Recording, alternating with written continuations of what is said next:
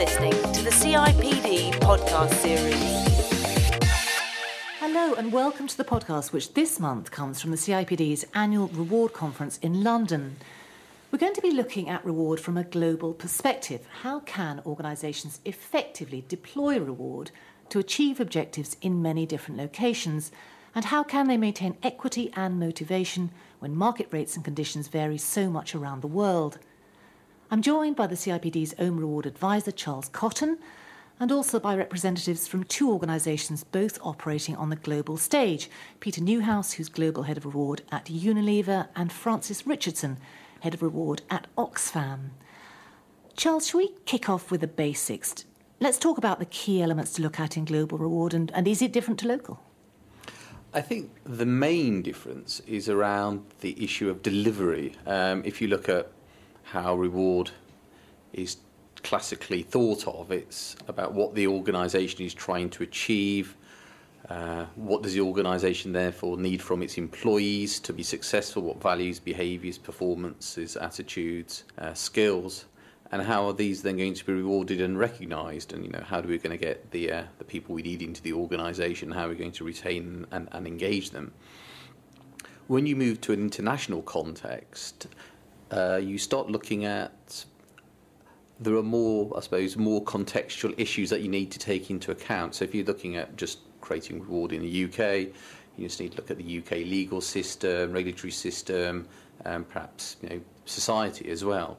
But when you start operating in India or China or Australia, then you start to realise there are different legal issues, different regulatory issues, all of which can have an impact on you, not so much the principles of your reward strategy, but how it is delivered.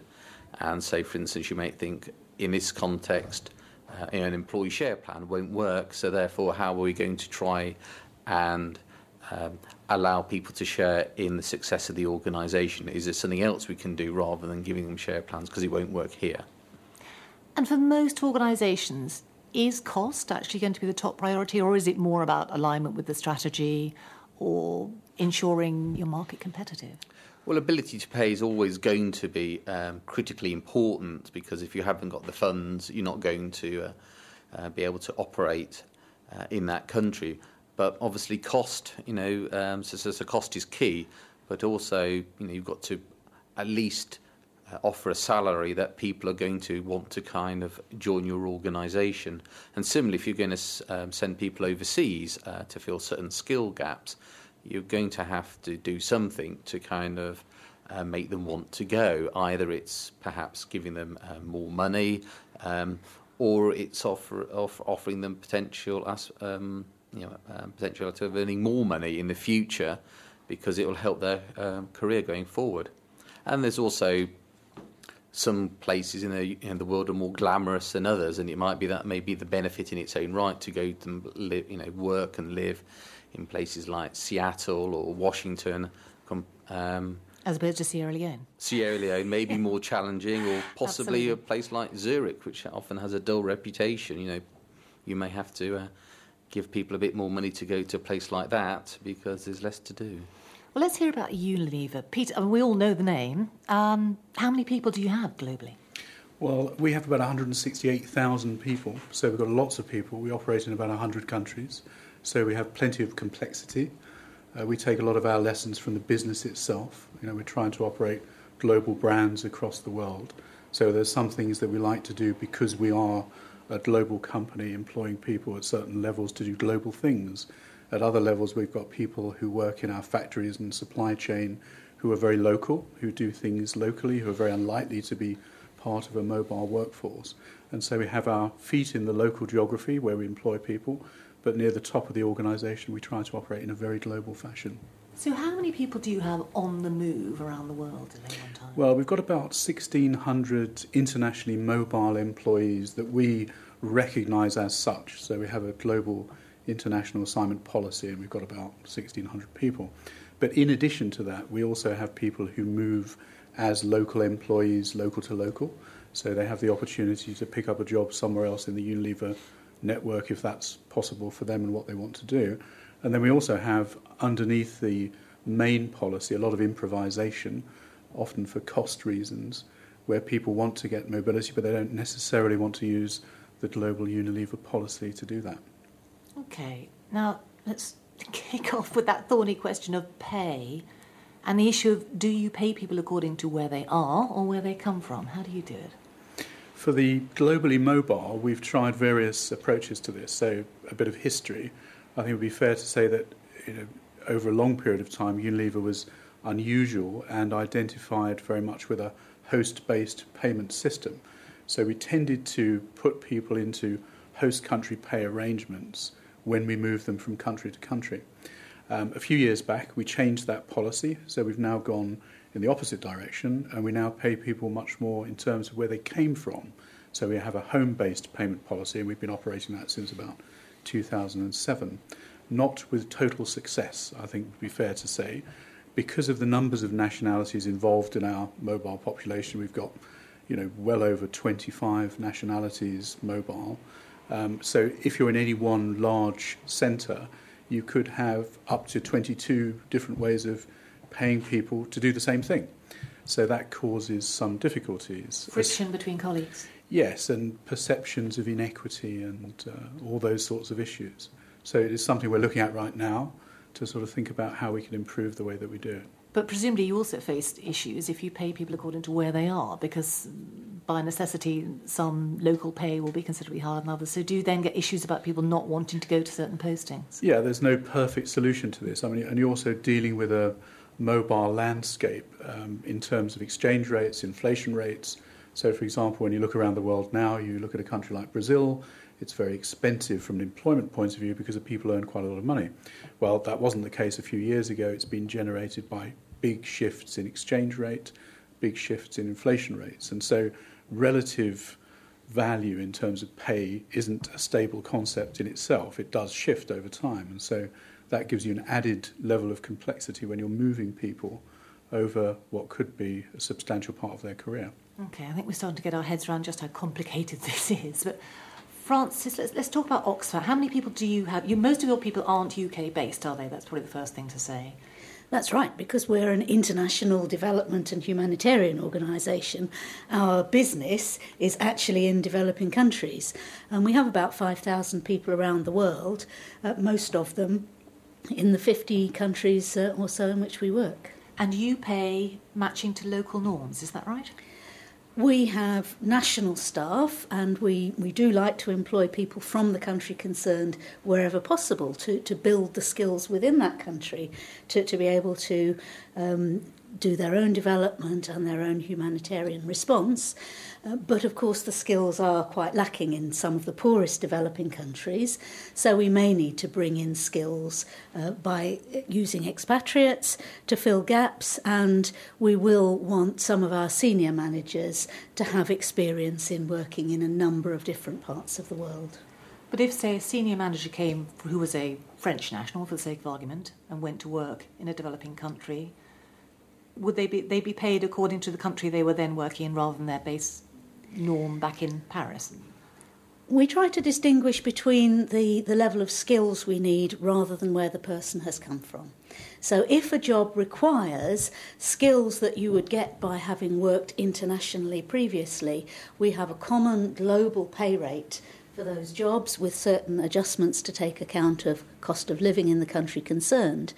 But whether you're French or American and going to work in India makes no difference as far as Oxfam is concerned. You'll be paid on the same global pay rate. And as Peter's been saying, they've got issues around colleagues doing similar jobs, being on different packages. Presumably you avoid that with your system. Yes, to a large extent. We've actually got a rather paradoxical problem that we've got a system that is very good at encouraging people to move internationally when we want. Now that we're trying to have more people working in their home country, once people have got international experience, it does mean to say that they're less keen to move back to their home country when that's what we want them to do. So how do you get around that?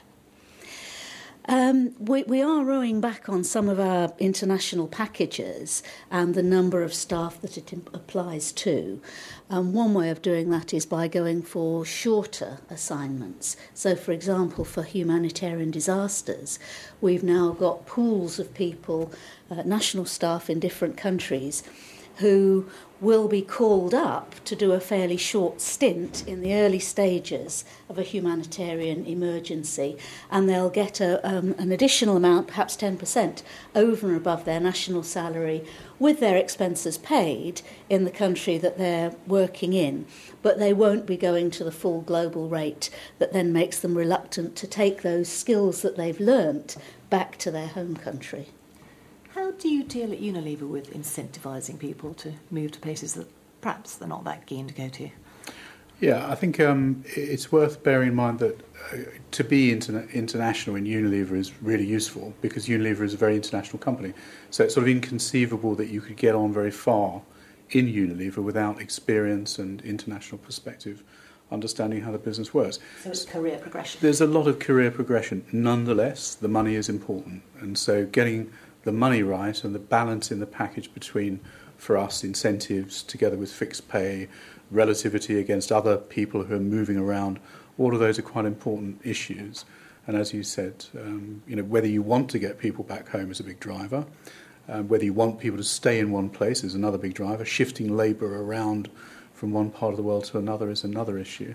We have quite a few hubs around the world where we effectively have regional centres, and those regional centres tend to become magnets for people in the vicinity, in the Unilever universe, and we want those people to cluster together for economies of scale. And obviously there are cultural differences in people's perception of what equates to reward, aren't they, around the world? Is that an issue for you, Frances, that people don't necessarily want the same thing, so you can't really have a global strategy? In Oxfam, we very much need to have a global strategy, partly because we are in 50 different countries. So the number of employees in some of these countries will be quite small. It simply wouldn't be viable for each country to have a completely independent reward strategy. But secondly, because we do have a lot of people moving around the world, and we'd also have a global career development structure with people coming from countries to go and work in regions, head office, and moving between different countries, particularly on the humanitarian work stream of the organisation. So I think the trick is to have a global framework that is adaptable to the local circumstances. And you're absolutely right, there are some things that may not be so valued in some countries as others. So, for example, does everybody want a Western-style pension scheme, or is some other form of saving for when they stop work, hopefully when they reach retirement age, more useful in some countries than a Western-style pension? Yeah, it's interesting you raise pensions, because I want to move on to that, actually. But just before I get there, I mean, presumably, Charles, and it relates to pensions, actually, international regulation and compliance is I hesitate to call it a fetter, but an issue for all these elements of reward. So you've got two almost opposing forces. On the one hand, you've got the force of convergence. Technology has shrunk the world. We're constantly told that we're living in a global village and it's 24/7. More more countries are opening up now to trade. So we're seeing a convergence there. All countries are competing against one another on rates of tax, legislation, corporation tax. So you've got there kind of almost a harmonisation or convergence of practice. Increasingly, lots of countries, their capital cities look rather the same. You go down the high street, it's very similar. Also, the reason why food prices have gone up is because the developing nations are starting to adopt, for right or wrong, a Western eating habit. And many organisations are saying, well, do we really need to have a different reward approach in France or Germany or Spain? Why don't we just, like Peter's mentioned, arrange things along product lines? But at the same time, you've got, I suppose, these pressures of divergence. We've perhaps living in a time when you've had never had so much information that's kind of pouring forth about well, this is kind of the reward issues and the reward data that's going on in Zimbabwe. This is what's going on in Afghanistan. And it's then a very challenge to actually interpret all this information to say, well, how does this how do I make sense of this as a reward practitioner to work out, well, what should the salary scales be in these regions? What should be the market rates we're adopting for these individual occupations? How should we be looking at pay progression at a time when, whilst you've got one set of pressures trying to harmonise, I suppose, the tax rates, you've got other issues where, more domestic, where perhaps the population is saying, well, we believe that tax rates should be higher, or there should be regulation of the financial services sector, or there should be regulations around here. And it then can be a lot harder for organisations to think, well, how do we kind of combine, on the one hand, we're wanting to make a more coherent and simplistic approach towards reward, yet we've got these other pressures which are trying to make it even harder to deliver that. And I think it's, again, no easy answers, no right way. It's kind of just trying to balance that tension. But obviously when you're looking internationally, you've got so many more tensions to balance, and in so many different areas. I'm going to presume, Peter, this is a big constant headache for you. It is. You could sort of do it a bit like this. Roughly 170,000 people. Let's imagine that each package has about 10 elements. That's 1.7 million bits of pay flying around, each of which are driven off position, performance and potential. So you've got 3 dimensions, 3 drivers. So that's about 5 million aspects, amongst the whole things. So the drive for simplification is kind of helpful, because when you've got those 5 million aspects flying around based on inflation rates, exchange rates and career progression, you've got a fairly complicated mix of bits and pieces. So anything you can do to drive the simplicity and the consistency and the predictability of how all of that works is a big plus for a large organisation. What do you do about pensions? Well, we have a general policy towards defined contribution pension plans. We don't put in pension plans unless there's some kind of a market for them. In other words, we don't have a point of principle that says we must always have pension plans. If the local market is doing something along those lines, we keep an eye on it, and when we feel it's the right thing to move, we move. And where we do move, we would prefer to do a defined contribution pension plan rather than a defined benefit pension plan, because that gives us more flexibility. And how does that work at Oxfam? In Oxfam, because our organisation exists to overcome poverty and suffering, we do believe in encouraging our staff to save for their retirement so that they won't be poor in their own old age. But having said that, of course, pension schemes don't exist in a lot of the countries where we operate, places like Afghanistan. And so what we do is, if staff can join our UK pension plan, we put them into that. We will support staff to put a contribution with a doubling contribution from the employer if they can join a personal pension in their country of work or their home country. For Europeans, we may support them to stay in their home country social security system. That does still leave a lot of our national staff in developing countries without any form of retirement savings. And in those cases, at the moment, we pay a lump sum when they leave the organisation. But we are now looking to move to the next step of introducing a global pensions framework and a global pensions plan, certainly for our mobile employees, with the possibility of putting some of our national staff into that.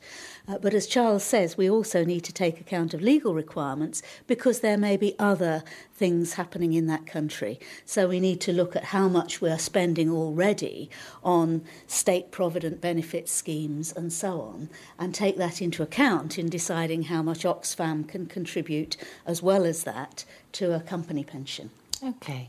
Well, we're pretty well coming towards the end of our time, but I would just like to talk about evaluation, because obviously that is at the crux of all this. How do you evaluate whether you're getting this right and whether it's you actually need to adopt different strategy?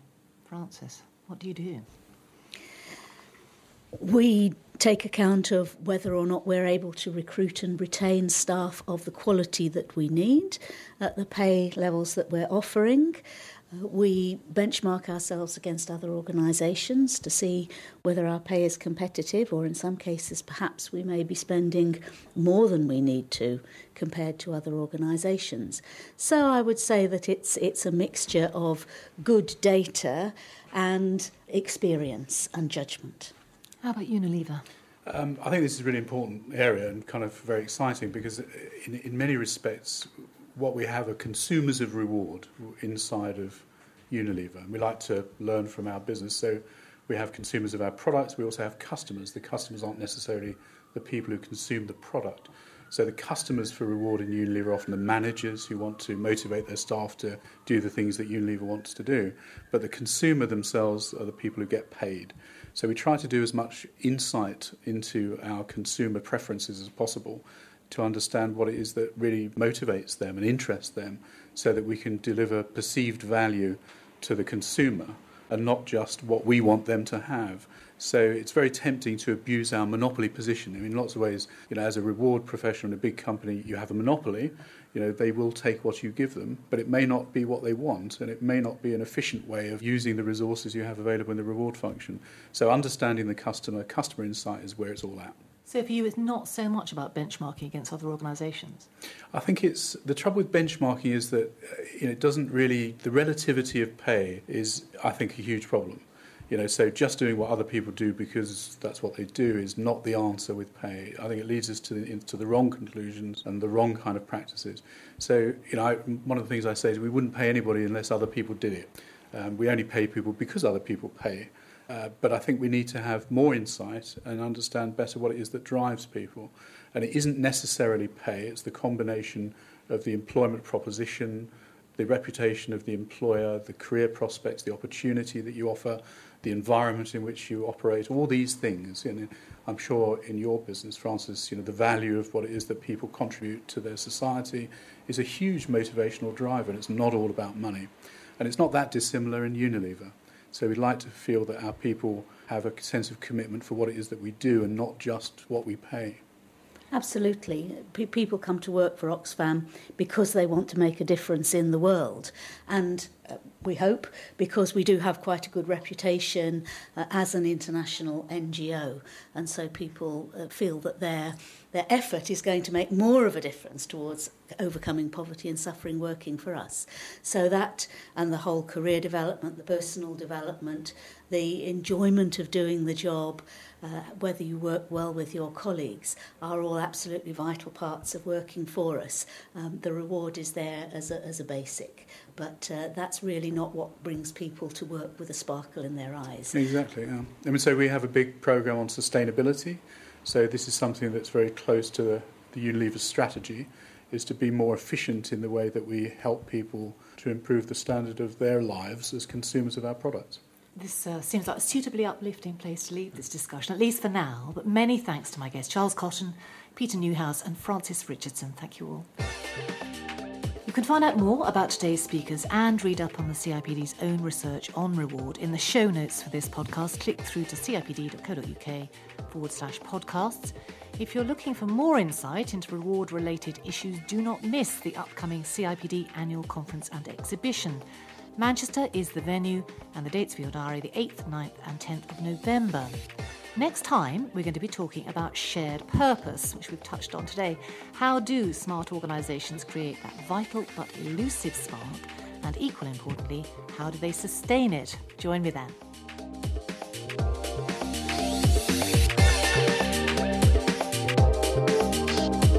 You've been listening to the CIPD podcast series.